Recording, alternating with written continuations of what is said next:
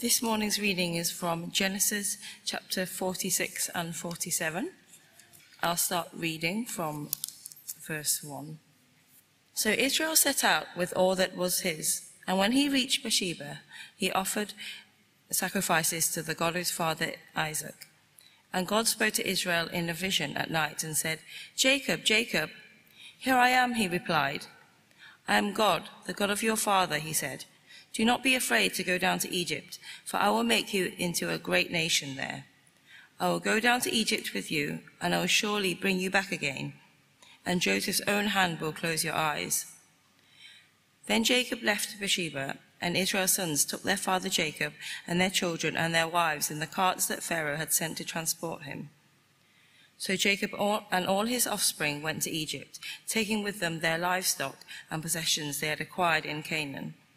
Jacob brought with him to Egypt his sons and grandsons, and his daughters and granddaughters, all his offspring. And then verse 26. All those who went to Egypt with Jacob, those were his direct descendants, not counting his sons' wives, numbered 66 persons. With the two sons who had been born to Joseph in Egypt, the members of Jacob's family which went to Egypt were 70 in all. Now Jacob sent Judah ahead of him to Joseph to get directions to Goshen. When they arrived in the region of Goshen, Joseph had his cart made ready and went to Goshen to meet his father Israel.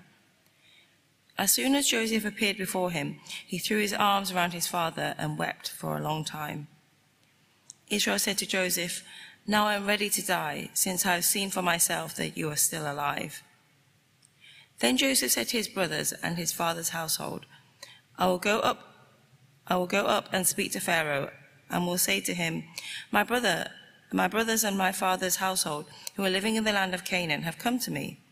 The men are shepherds, they tend livestock, and they have brought along their flocks and herds and everything they own. When Pharaoh calls you in and asks, What is your occupation? You should answer, Your servants have tended livestock from our boyhood on, just as our fathers did. Then you'll be allowed to settle in the region of Goshen, for all shepherds are detestable to the Egyptians. And Joseph went and told Pharaoh, My father and brothers, with their flocks and herds and everything they own, have come from the land of Canaan, and now in Goshen. He chose 5 of his brothers and presented them before Pharaoh. Pharaoh asked the brothers, What is your occupation? Your servants are shepherds, they replied to Pharaoh, just as our fathers were.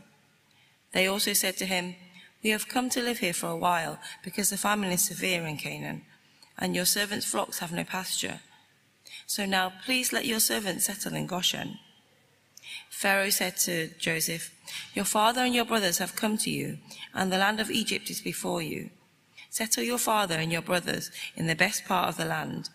Let them live in Goshen, and if you know of any among them with special ability, put them in charge of my own livestock. Then Joseph brought his father Jacob in and presented him before Pharaoh.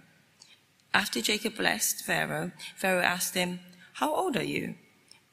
And Jacob said to Pharaoh, The years of my pilgrim are 130. My years have been few and difficult, and do not equal the years of the pilgrimage of my fathers. Then Jacob blessed Pharaoh and went out from his presence.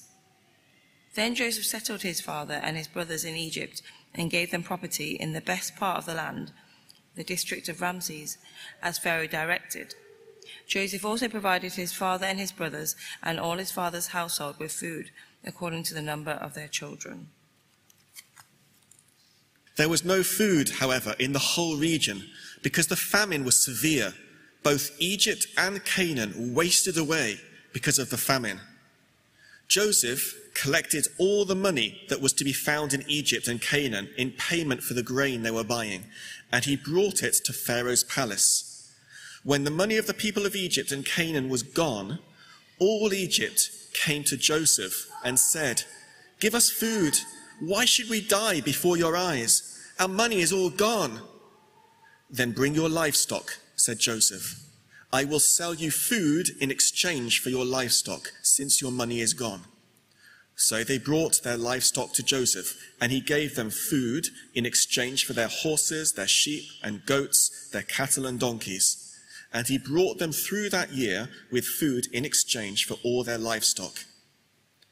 When that year was over, they came to him the following year and said, "We cannot hide from our Lord the fact that since our money is gone and our livestock belongs to you, there is nothing left for our Lord except our bodies and our land.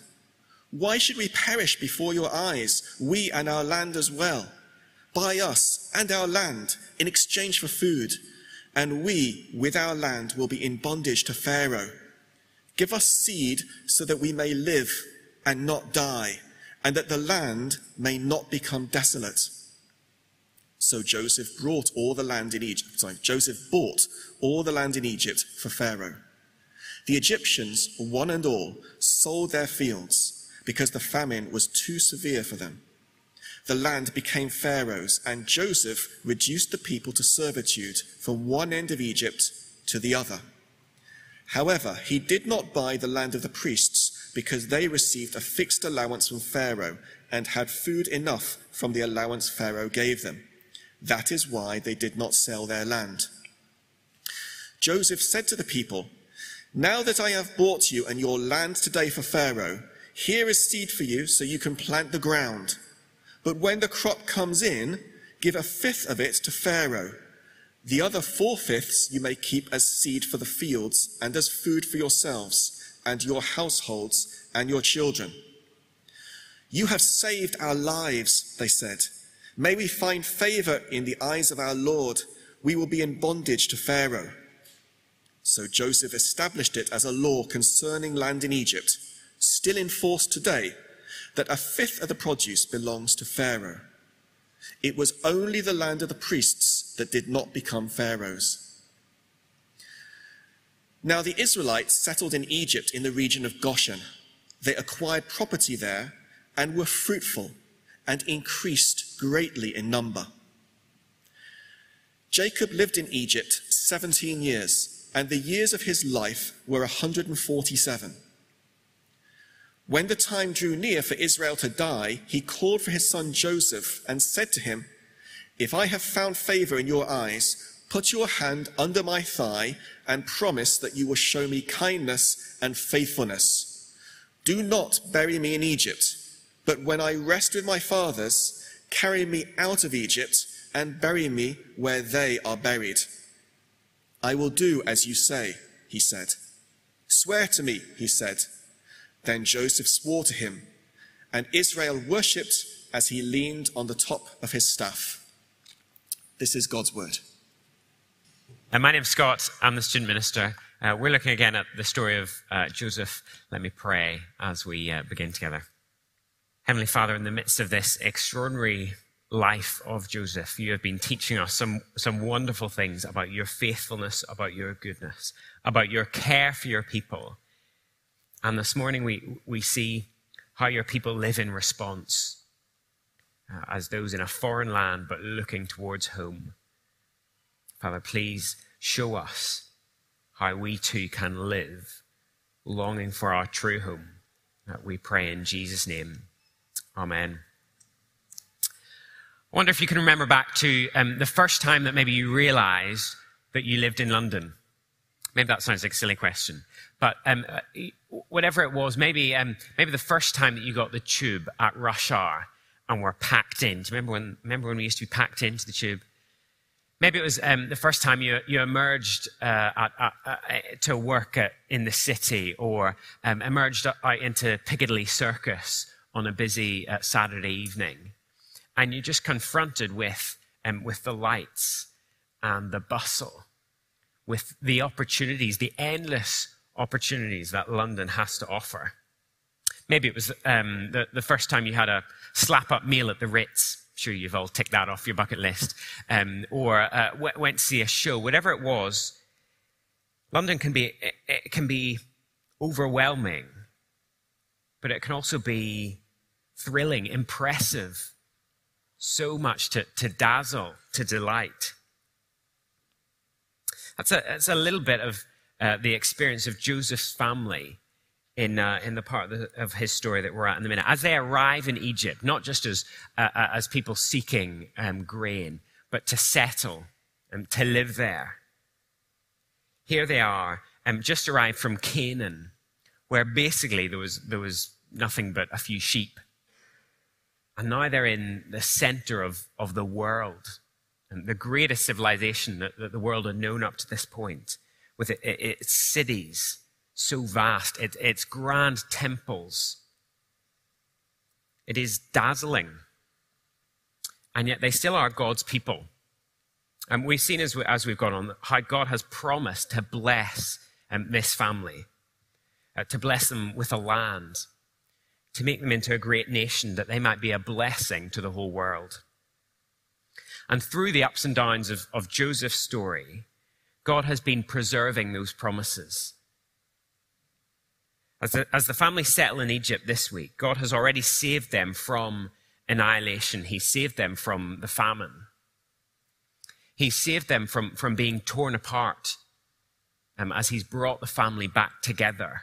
We saw that last week. And today, through Joseph, God saves them from the danger of assimilation, the danger of just blending in to the people around them, forgetting all about God's promises and just living like everyone else. That's what God saves them from this week. And it's going to teach us as we look at it. It's going to teach us to hold on to God's promises to us, even when this world feels overwhelming, dazzling, impressive. Because the world can promise so much, can't it? There's always the next thing, the next promotion, the next house, the opportunities. And those things can be wonderful blessings. But if you're a Christian, this is not your home. God has promised something better for you. And so we're to keep looking there. We're to keep looking above, beyond the things that dazzle us in this life.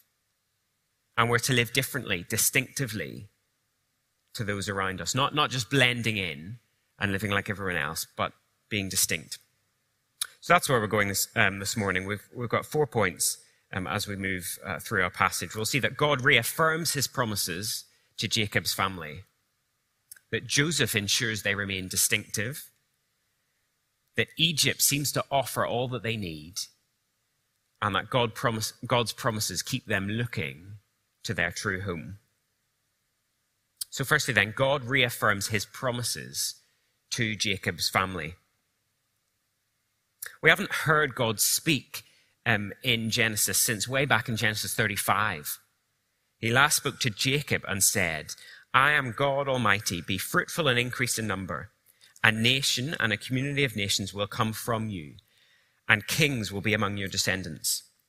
The land I gave to Abraham and Isaac, I also give to you, and I will give this land to your descendants after you." It's a big promise God had made to Jacob back in Genesis 35. Jacob has been in that land ever since. But now he's just been told that his long-lost son Joseph is alive in Egypt. He's not just alive, but he is ruler of Egypt, almost second only to Pharaoh. And he wants to go and see him. But to do that, he must leave the land that God has promised to him and his family. And that is a scary thing. And so God speaks to him again and reassures him that even the journey to Egypt is part of God's plan. Verse 3 of chapter 46, "I am God, the God of your father," he said. "Do not be afraid to go down to Egypt, for I will make you into a great nation there. I will go down to Egypt with you, and I will surely bring you back again. And Joseph's own hands will close your eyes." Then Jacob left Beersheba, and Israel's sons took their father Jacob and their children and their wives in the carts that Pharaoh had sent to transport him. So as they leave the promised land, their location is changing, but God remains the same. His promises endure even as they leave for Egypt. Significant that God speaks to Jacob at Beersheba. That is where Abraham had lived. It's where God had appeared to Isaac and promised him descendants.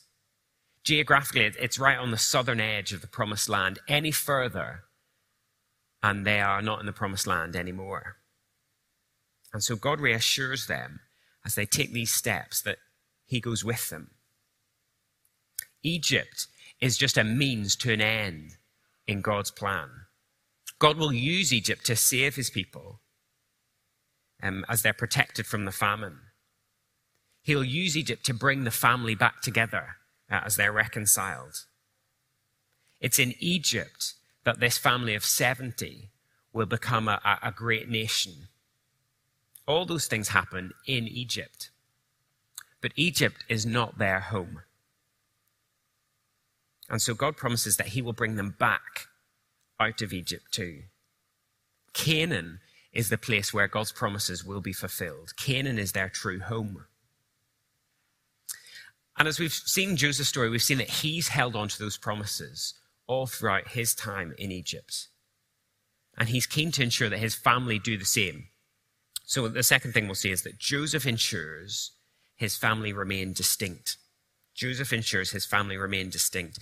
If Jacob's family are going to hold on to God's promises, they must resist the temptation to just be like the Egyptians. Joseph knows full well that the pressure to conform when you're the only one living in a certain way. I guess we all know that that pressure, don't we, to conform, to just become like those around us. Wonder how long it was, how long you'd lived in London until you started doing what I call the tube walk. Okay, do you know what I mean, the tube walk? So maybe imagine you're walking down Piccadilly casually. You know, it's after church, you're not in a rush, you're sort of, you know, you've got your coffee at prayer, you're having a nice chat with a friend, you're ambling down the road. But as soon as you reach Green Park Station, everything changes. Okay, you go from like leisurely coffee to head down, go, this way. Get out of my way, tourists. Stop looking at the map. Just go anywhere. It doesn't matter where you go. Go. Do you know what I mean? When you walk differently in the tube. You just sort of, even if you're not in a hurry, you hurry. And you just start doing it because it's what everyone does on the tube. Now that's a very silly example. For some things, it doesn't matter if you become like those around you. But for other things, it really does. For the things that we live for, the things that we put our hope, our trust in, well, it matters that we don't just become like those around us. And the danger for Jacob's family, as they start living in Egypt, is that they just blend in, they just become like the Egyptians. They behave like them, and they think like them, they worship like them. Soon, it would be very hard to tell who was one of God's people and who was just a regular Egyptian. And so for Jacob's family, remaining distinct means living in a different part of Egypt. And that's sort of what's going on in the second half of chapter 46. They could have gone anywhere. Joseph rules Egypt, and the whole land is in front of them. But Joseph ensures they remain distinct by playing the shepherd card. And his family are shepherds. They brought their flocks with them. And we're told in verse 34 that all the shepherds are detestable to the Egyptians. Not really told why. Maybe it's the smell. But Joseph plays that card in order that they get given the land separate to the Egyptians. They've already stopped for lunch in Goshen. They might as well stay there. They're not going to live in the palaces with Joseph. They're not going to live in the great cities or the cultural centers, but in Goshen. It's a good land. It's the best land. But they're given it in order that they might remain distinct, a people together. See, even when it means being despised as shepherds, looked down upon by the sophisticated Egyptians, it is better to be looked down on and be one of God's people than just to blend in. What does that mean for us? How does that apply for us? this passage is not telling us to sort of go and live in a little commune somewhere. Let's all go and live in South Fields. Lots of people already live in South Fields anyway. Let's all go and live there, and we can have a little Christian bubble there. It's not telling us to do that. For New Testament believers, it is different. When Jesus marks out his people as distinct, he seals us with his Spirit who enables us to live distinctively in this world. So to live differently in your workplace, and when others are just looking to get ahead, but you live knowing that you serve a greater master. To live differently on your street when everyone else is just chasing the next home comfort to make this world home, to show that actually this isn't our home. To live distinctively at the school gate, to show that our hopes and dreams for our children aren't all wrapped up with what this world offers, but are primarily that they would know and love Jesus. Living like that will mean that people think you're strange. You'll be looked down upon in different ways. But, like Jacob's family here, it's better to be despised as one of God's people than just blur into the world around us. God's people are called to be different because our hope is different. For Jacob's family, it was very hard to remember all that God had promised. It was hard for them to remember that Canaan was where their home was. Because thirdly, Egypt seems to offer all that they need.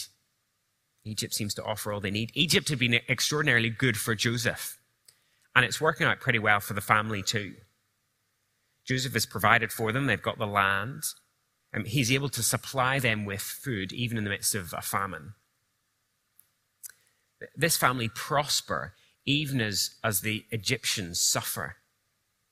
Even as the Egyptians need to hand over all their money and eventually their livestock and their land to Pharaoh just to survive. Not God's people. God's people here are thriving.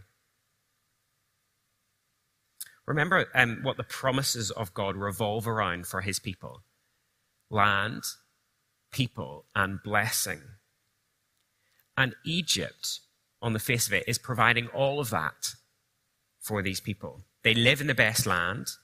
They're becoming a great people as they increase greatly. And Joseph is almost a king in terms of his authority and his influence. They're even being a blessing to other nations. Egypt is blessed through Joseph's administration. Jacob even blesses Pharaoh. It must have been very easy for this family to think, maybe, just maybe, Egypt is what we've been looking for. Maybe Egypt is where God's promises are going to be fulfilled for us. Maybe God wants us to be like the Egyptians. Forget that Nowheresville, Dust Bowl Canaan. This is where Egypt is where life is. We're often tempted in the same way, aren't we? And we live in this great city, and it's so easy to get dazzled by it. The promise of influence, the promise of wealth, the promise of being where stuff happens, the feeling like you're right at the center of it. Or maybe it's the complete opposite. Maybe after a year and a half of the pandemic, it's longing for that quiet life, that rural idyll with a little bit more space and a herd of goats to keep you occupied. Whatever it is, wherever our daydreams sort of take us, God promises to provide for his people along the way. He provides for Jacob's family, and yet, this is not our home. The blessings that God provides can easily become traps for us, as we're always searching for that next thing, and the thing that will make the big difference to our lives, the next move, the next step up the career ladder, the next stage for the kids, a new relationship, whatever it is. We get dazzled by those things. We hone in on them, and we place our hope there.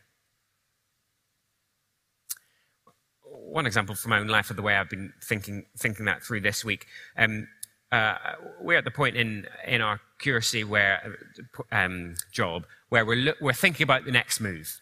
Yeah, probably by next summer we'll be moving on to another job somewhere. And so I've sort of tentatively started to just see what job adverts are out there, and for people like me, there's not lots, but there are a few. And as I've looked at them, that sort of each church produces a sort of, here's what we're about, here's what's important to us, here's what we do, here's what we love in a vicar. I had to catch myself a few times this week. I've only looked at a couple of them. Don't worry, I'm not moving on too quickly.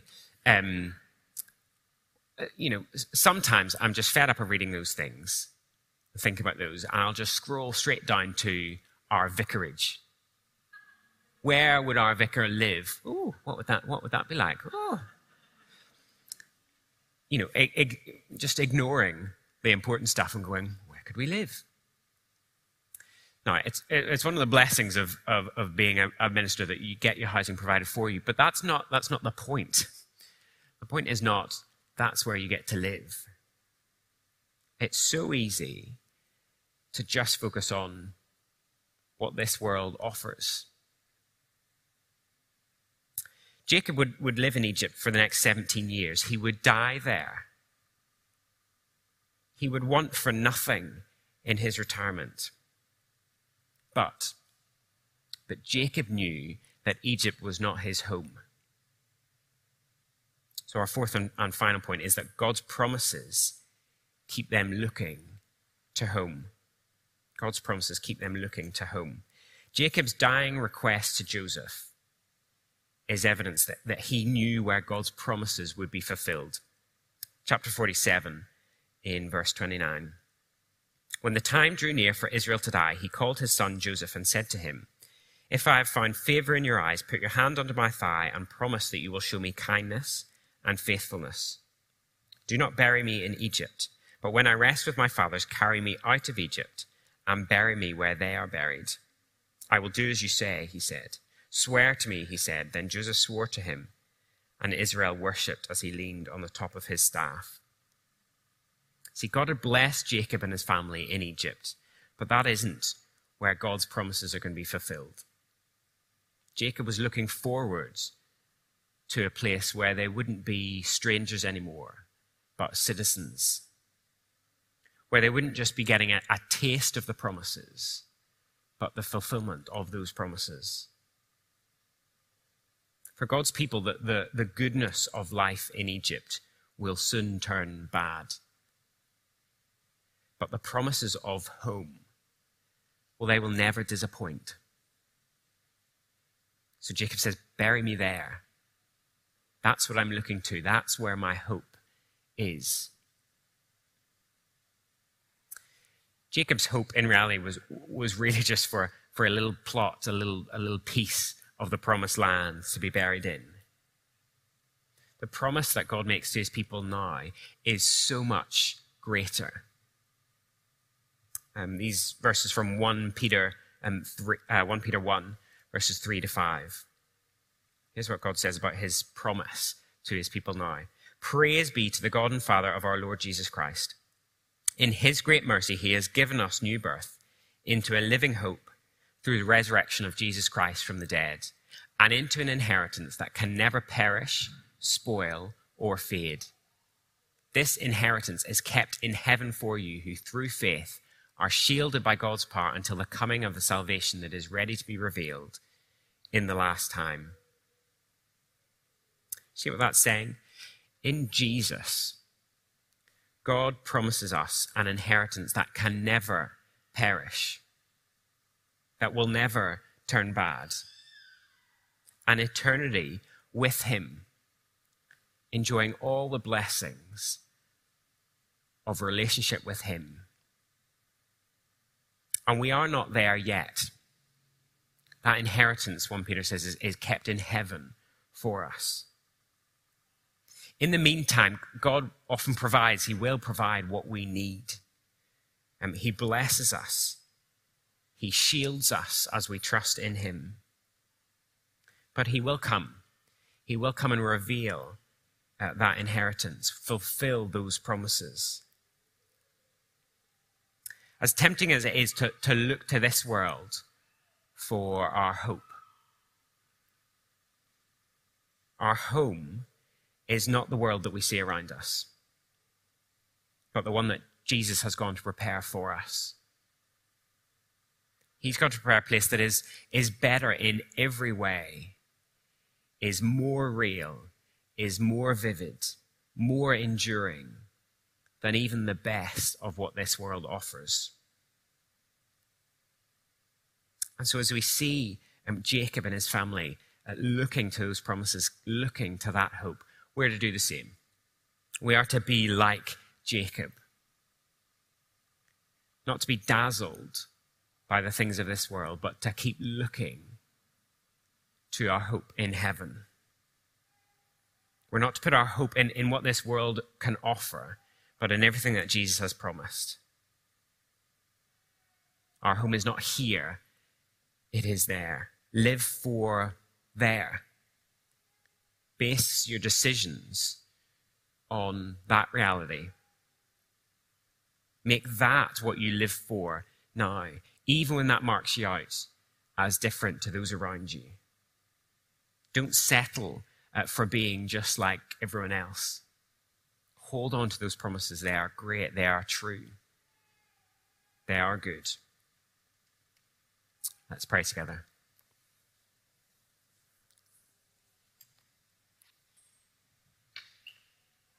Heavenly Father, you know our hearts. You know how easily we become distracted and dazzled by all that this world has to offer. Father, we place our hope in the here and now or in the next thing. Father, thank you for showing us in this passage the foolishness of that and the greater, the better joy that awaits your people. Father, help us to long for the day when Jesus returns and all of your promises will be fulfilled in him. And Father, would we live now knowing that reality to come, living distinctive lives, different lives to those around us, that we might bring glory to your name, that we might look and hold on to that hope. We pray in Jesus' name. Amen.